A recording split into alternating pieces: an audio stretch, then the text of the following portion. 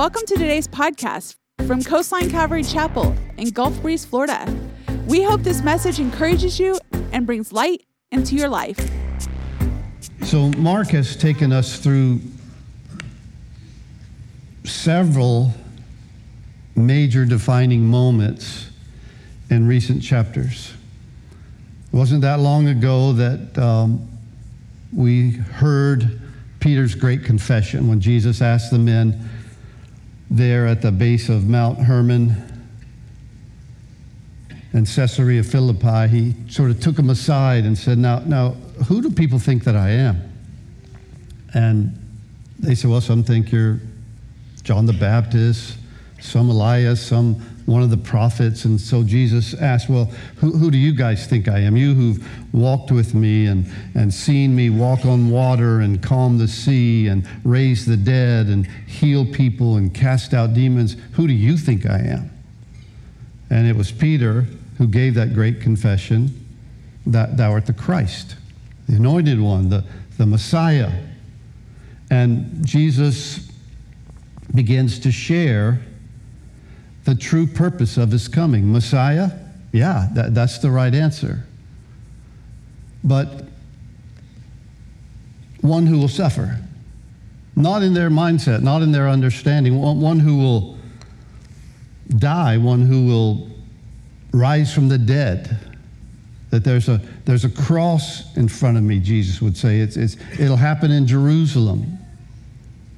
And then after that, the transfiguration, Jesus shining in all his glory. And last week we saw him cast a demon out of a young boy that his disciples were powerless to do anything about. And we pick up our story, our place in the Gospel of Mark here in chapter 9 in verse 30. After casting out the demon, they then departed from there, and they passed through Galilee. And he did not want anyone to know it. Jesus is trying to travel with his men somewhat incognito, if you will. He wants some time to continue to reveal to them the how of who he is. So he taught his disciples in verse 31, the Son of Man is being betrayed or delivered into the hands of men. They will kill him.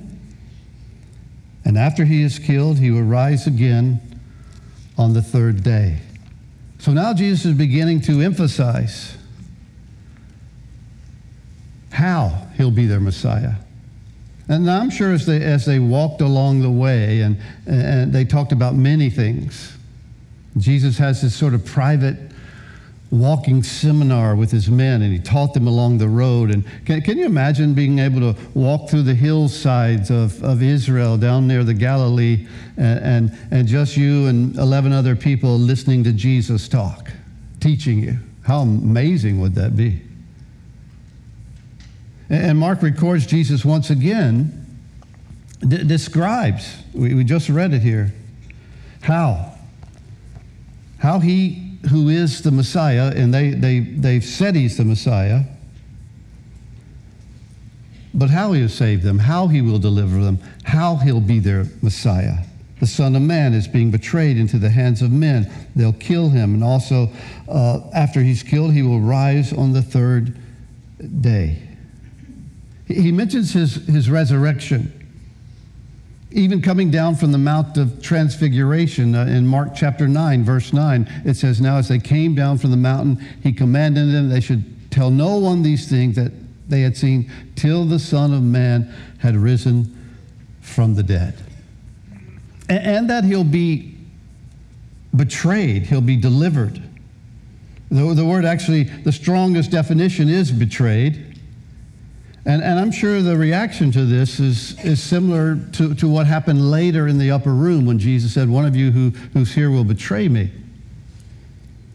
And they all wondered if it was them. Because I think all of us deep down in our heart know that we have the potential to leave. It's that great hymn, perhaps you've heard it, prone to wander, Lord, I feel it, prone to leave the God I love. Here's my heart, Lord. Take and seal it for thy courts above. Because all of us have that tendency and ability to wander away. Maybe that's why in verse 32, as we continue, it says, they did not understand this saying, that he'd be killed, that he'd be betrayed, and that he'd rise on the third day. They did not understand this saying, and they were afraid to ask him.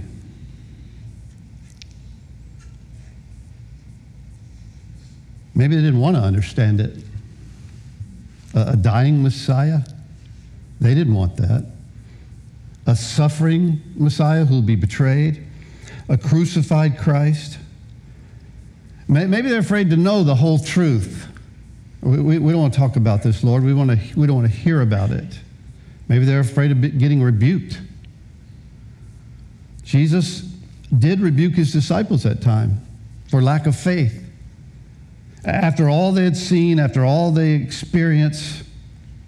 But one thing I've noticed in Scripture, Jesus never rebuked his disciples, or to this day I don't think he does, for asking questions. And perhaps what kept them from asking a question, once again, was not wanting to know the whole story. Have you ever been in that situation? Here's the thing. If you have grown kids, you've been in that situation. You don't want to ask them a lot of questions. So what really happened? I have 3 grown kids, and to this day, don't tell me. I really don't want to know. Remember when you and Mom were gone? No, I don't want to know what happened when you, don't tell me. My youngest son, we used to have a connect group in our home. We lived down in Navarre. He said, Dad, remember when you had that small group in our house down in Holly by the Sea? I go, yeah. He goes, well, while you guys were meeting, I used to sneak your car out of the garage. He wasn't old enough to drive. I go, what? What are you talking? Yeah, you guys being there praying. I was pushing the car out, and cranking it up. I'm like, oh my gosh.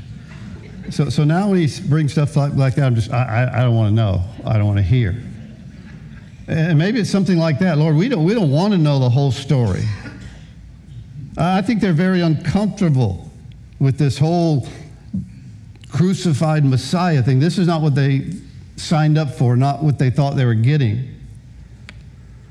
It's too different, too difficult.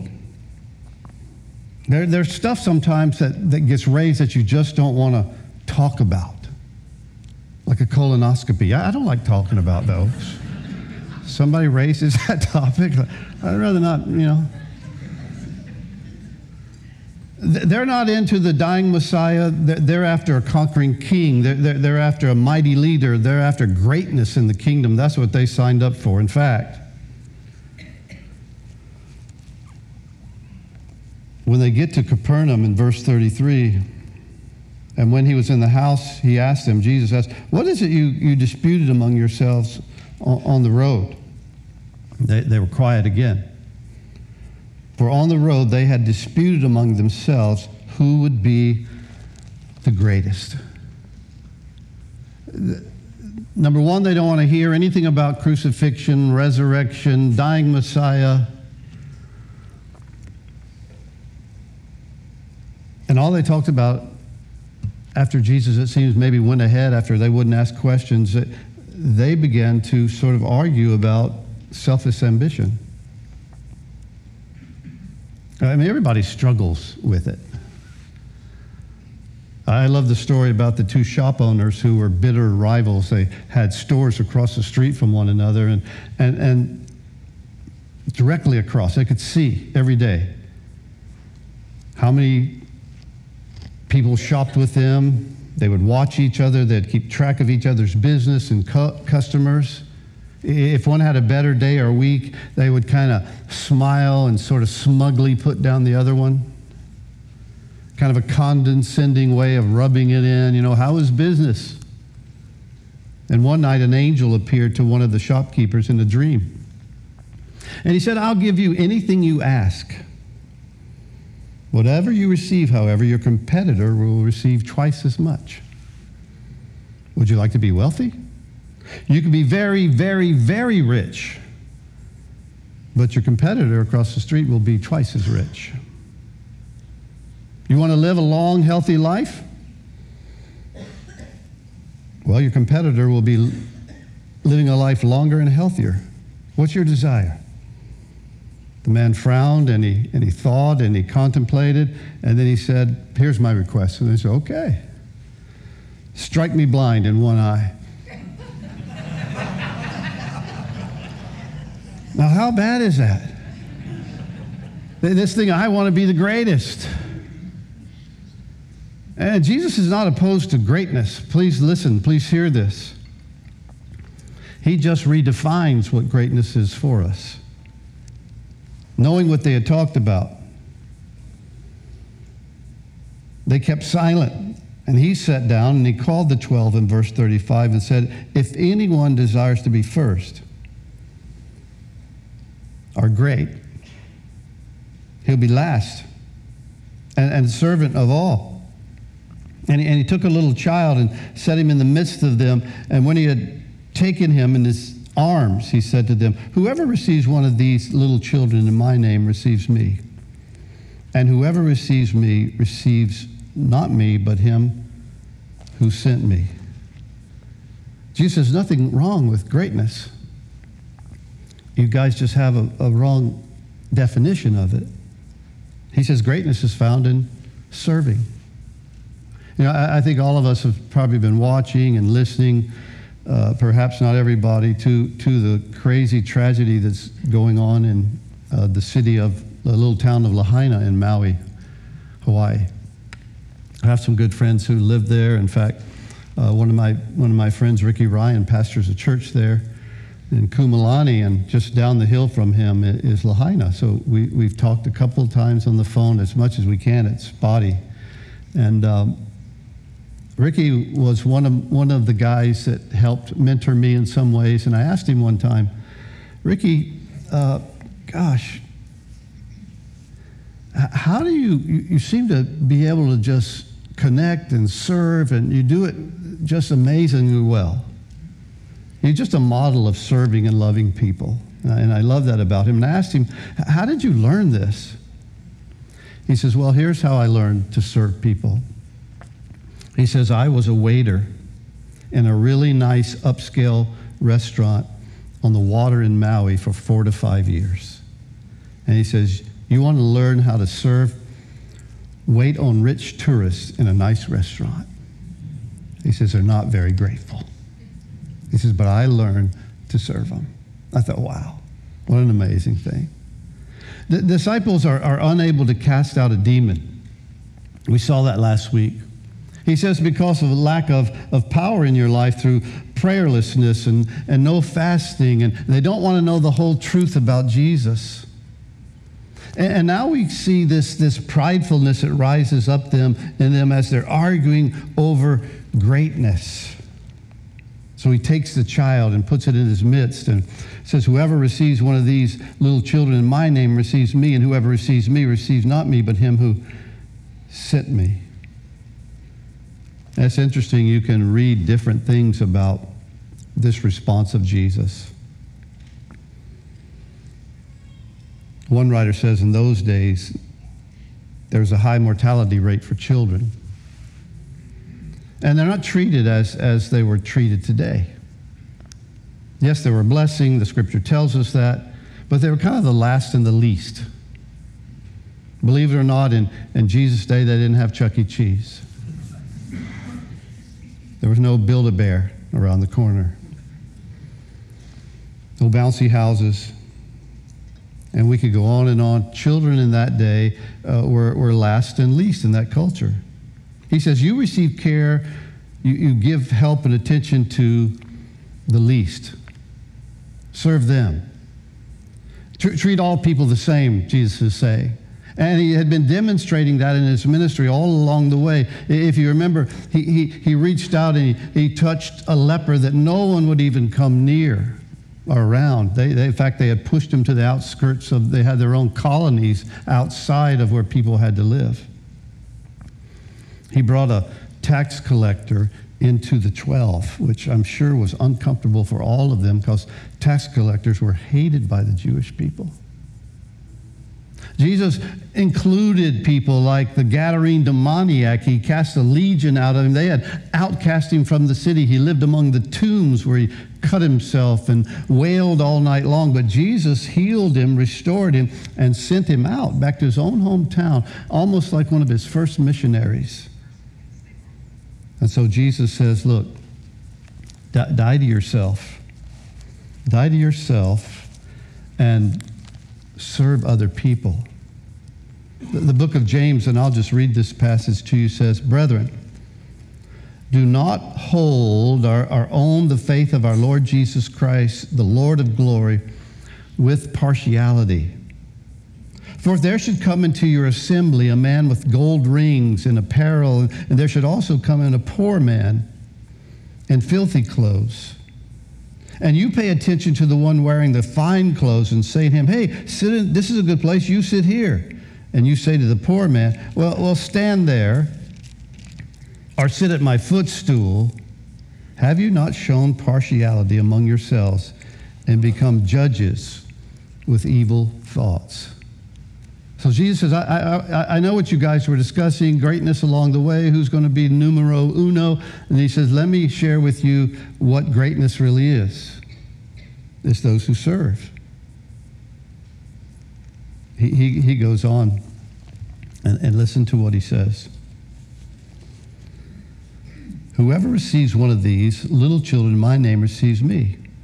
And whoever receives me receives not me, but him who sent me. Now John speaks up in verse 38. Teacher, we saw someone who does not follow us casting out demons in your name. We forbade him because he does not follow us. Maybe John's feeling guilty or confused about their standing, their position. Jesus, we saw some guys having success in ministry. We couldn't cast out demons. That had just happened to them. But we saw someone else doing it in your name, and we stopped them. They weren't Calvary Chapel people. They weren't Baptists, so we said, you can't do that. They weren't Spirit-filled. Part of our thing sometime is we become ostracized to other people who are genuinely believers because we don't like the way they worship or they have a different slant. Someone wrote this. It's an interesting mantra. Believe as I believe. Now, we're not talking about embracing those who teach heresy or craziness, but believe as I believe, no more, no less. Feel as I feel. Think as I think. Eat what I drink what I drink. Look as I look. Do always as I do. Then and only then will I have fellowship with you. Hopefully that's not us, right? Hopefully not. Listen to Jesus' response. Do not forbid, for no one who works a miracle in my name can soon afterward speak evil of me. For he who is not against us is on our side. Whoever gives you a cup of water to drink in my name because you belong to Christ, surely I say to you, he will by no means lose his reward. Jesus says to John's response, don't stop him, John. In fact, you stop what you're doing. Help him. Don't stop him. Certainly not someone who's teaching heresy or non-truth. We're not talking about salvation here. We're talking about serving. For he who is not against us is on our side. And the whoever is all-inclusive. Whoever's not against us. You give a cup of water, he or she serves, and in serving Christ, they will never lose their reward. Isn't that amazing? Jesus rewards the smallest and humblest act done to others in his name. The smallest. And I would encourage you, as you walk through your week, as you walk through your day, as you walk through your life, ask the Lord to show you how How can I serve someone today, Lord? How can I stop worrying so much about how I'm seen and see others who need you? Serving others in the name of the Lord gives you freedom. It takes your eyes off yourself, your need, your group, your thing. And that's what Jesus was constantly showing these men. In chapter 10, verse 45 of Mark, there's a verse that says, "For even the Son of Man did not come to be served. And if anyone should have been served, but to serve and to give his life a ransom for many." Jesus speaks broadly, not just about small children here. He continues with this thing of serving. And he says, whoever causes, verse 42, one of these little ones who believe in me. And there he's not just using the term about children. He's using the term about God's children, about those who believe in him. It doesn't matter if you're 106 or 6 years old. That's who he's talking about now. Whoever causes one of mine who believe in me to stumble, it would be better for him if a millstone were hung around his neck and he were thrown into the sea. If verse 41 speaks of doing good and serving, it's interesting to me. Then verse 42 is speaking of just the opposite. And he's adding this idea of pride and self-serving and putting others down. It's a pretty amazing statement that Jesus makes here in verse 42. He's coming against pride.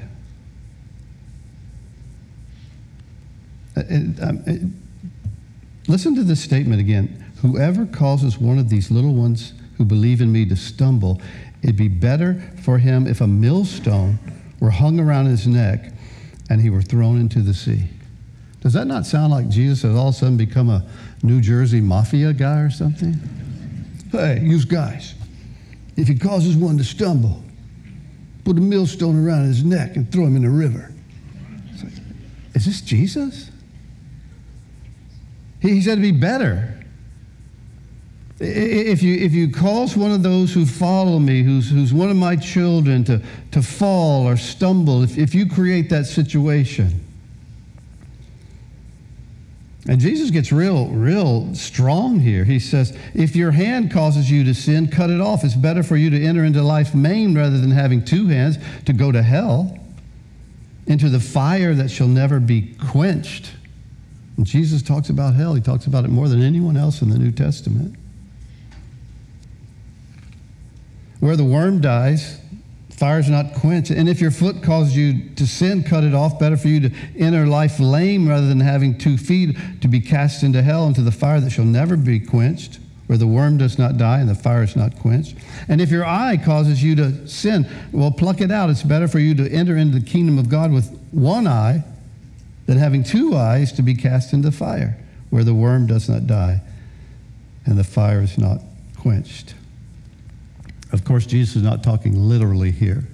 He's not saying, if your hand, and there'd be a lot of us walking around with one hand if that were the case.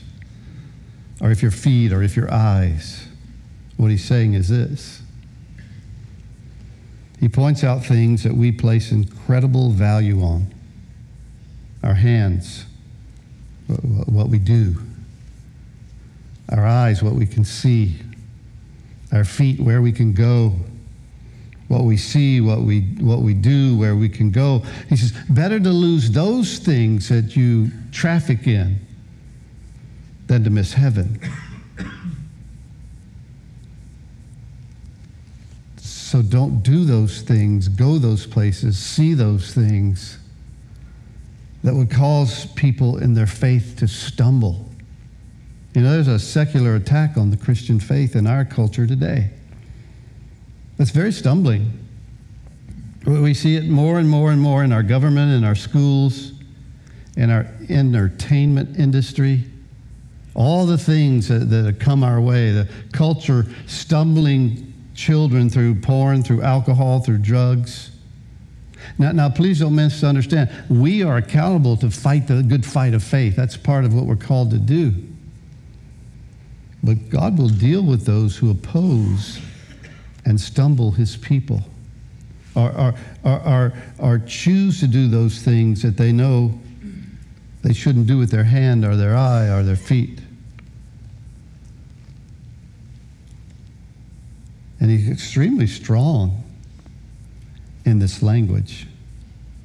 And it goes on, not just those who stumble the believers, for everyone will be seasoned with fire, verse 49, and every sacrifice will be seasoned with salt. Salt is good, but if it loses its flavor, how will you season it? Have salt in yourselves and have peace with one another. In other words, it'll all be tested. And in the Old Testament, sacrifices were always accompanied with salt. You can find it in Leviticus and Exodus. And everyone who follows Jesus must become a person of sacrifice. That's what he's saying. And in Romans chapter 12, I don't know if I put this verse up here, but I can. Yeah, I did. I beseech you, therefore, brethren, by the mercies of God, that you present your body a sacrifice, wholly acceptable to God, which is your reasonable service. So hear what he's saying. Let me have your attention. There's this call to not to serve, but also to not stumble his children. Today we have infatuation in the Christian circles, it seems, of liberty and freedom, and I can do this and I can do that, and I can watch this and I can drink that, and no thought many times of how it stumbles other believers, especially a new believer who's saying, wow, you mean you can sleep with your girlfriend or boyfriend before marriage and that's okay? Well, no, it's not. But to a new believer, it could stumble them, or you can go here, you can do that. No thought of how, no desire to sacrifice self for the cause of Christ. And I would call you and I would call me back to that principle. We're called to make sacrifices for Jesus Christ and not to stumble his children. And Jesus is very serious about it. This call to be salt. And in the ancient world, it was a way to preserve food. And he's talking about being a preservative in our culture for a way to help stop the decay and the rot and restrain corruption and bring whole new flavor to life. I'm not a big salt person on food, but my wife, she's a saltaholic. We'll be somewhere, and to me, it's already like salty. And I look over, and Lynn's like, "What are you doing?" She goes, "It needs salt." And I'll usually hide it when we're at a restaurant. I'll stick it behind a thing. She goes, "Is there no salt here?" I go, "No, I guess not." But it's what he's saying is it adds flavor to life. That's who we are. To cause people to become thirsty for Jesus, not to misunderstand him or be stumbled by us.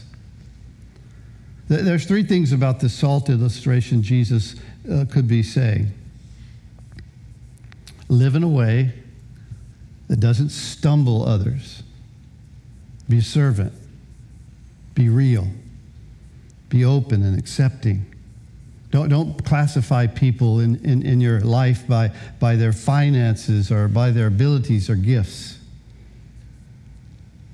So don't stumble people. Number two, don't stumble yourself.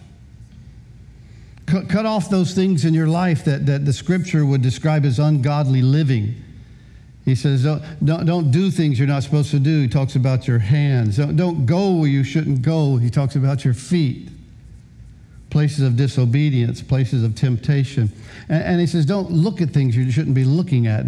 And television, movies, ungodly series, so much being forced our way. And finally, he talks about a sacrificial life when he speaks of this salt and to serve and to give and to live for Jesus, even if it costs you something. And underlying all of this is that call to be a genuine follower of Jesus Christ.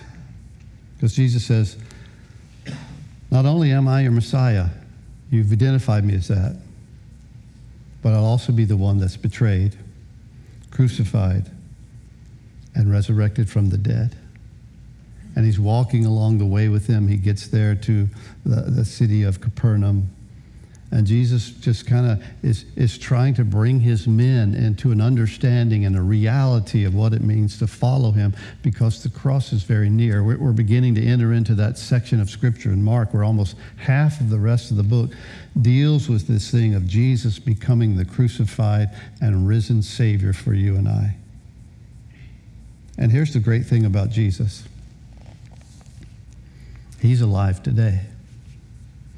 And he speaks to us about our hands and our feet and our eyes. And he has risen from the dead. And there's no misunderstanding now about who he really is. And he calls you and I to follow. He calls you and I to serve.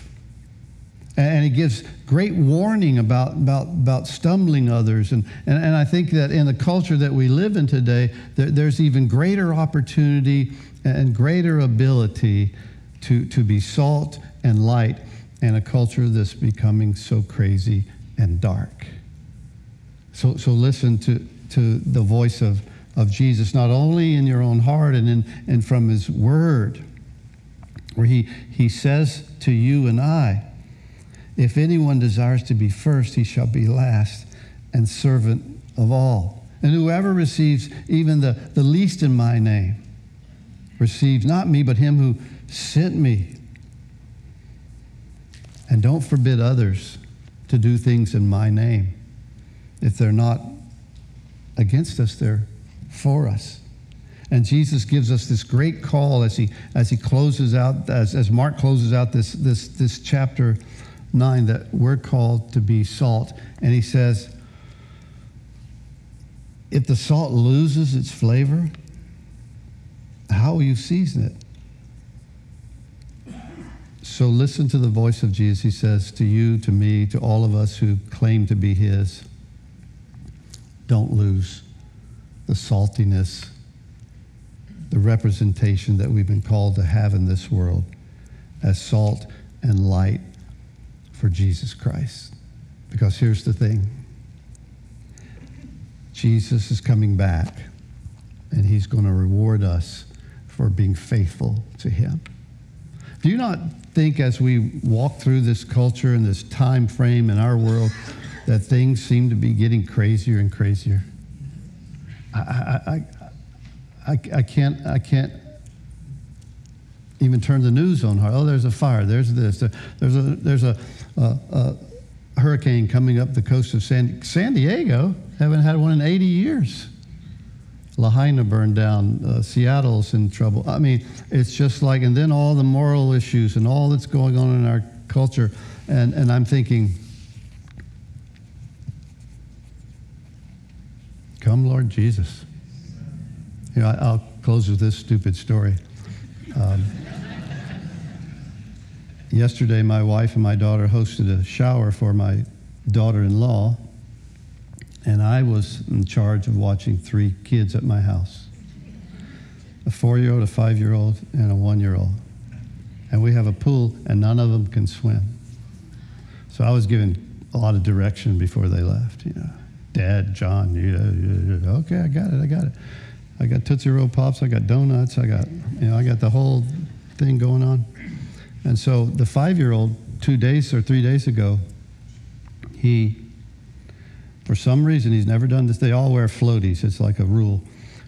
He said, I'm going to jump off the diving board. I go, no, you're not. You're not jumping off the diving board. He said, yep, today's the day. So he just went over there and he jumped off. We were trying to get him to jump off forever. He just jumped in. Just like, whoa. So his 4-year-old brother goes over there and says, I'm going to jump off too. He gets there and he goes, He won't do it. He won't jump off. So we tried not to shame him too much. So yesterday, he said, I'll jump off when I'm 5. He's only 4. Well, I get it. So yesterday, we're in the water, just me and him and the other, no one's there but us and the 1-year-old. And so I said, so Reed, today's the day, right? You're jumping. He goes, no, I'm jumping when I'm 5. I go, well, what would it take to get you to jump off that diving board? So what kind of, I said, I've got some money. What would it take? And he just stood there for a minute. He goes, a new Hot Wheels. That's it? I go, you got it, go. He got out of the pool, walked up to the dive board, took 4 steps, and jumped off. And I'm like, you're the man! And fist bump, high five. And of course, Grant, what about me? I jumped off that. Yeah, but you're 5. So last thing we did yesterday, we were in Walmart with all 3 of them. All 3 of them got, but I say this, God rewards. You may not get a Hot Wheels. You don't want Hot Wheels. You want heaven, right? And that's what he says, I'll reward you with. I'll reward you with heaven. We may not get everything we want on this earth, but one thing he's called us to do is to be careful what we do with our lives, with our hands, where we go with our feet, and what we see with our eyes. These are Jesus' words. And he says, please be salt in this world, because if the salt loses its flavor, how will it get it back? And it seems like in so many ways, the influence of the Church of Jesus Christ is being harassed and losing its saltiness in so many areas in our world. So my call to myself and to you is, let's be salt for Jesus Christ. We hope you enjoyed today's podcast. Join us again as we dive into the scripture, going verse by verse here at Coastline Calvary Chapel.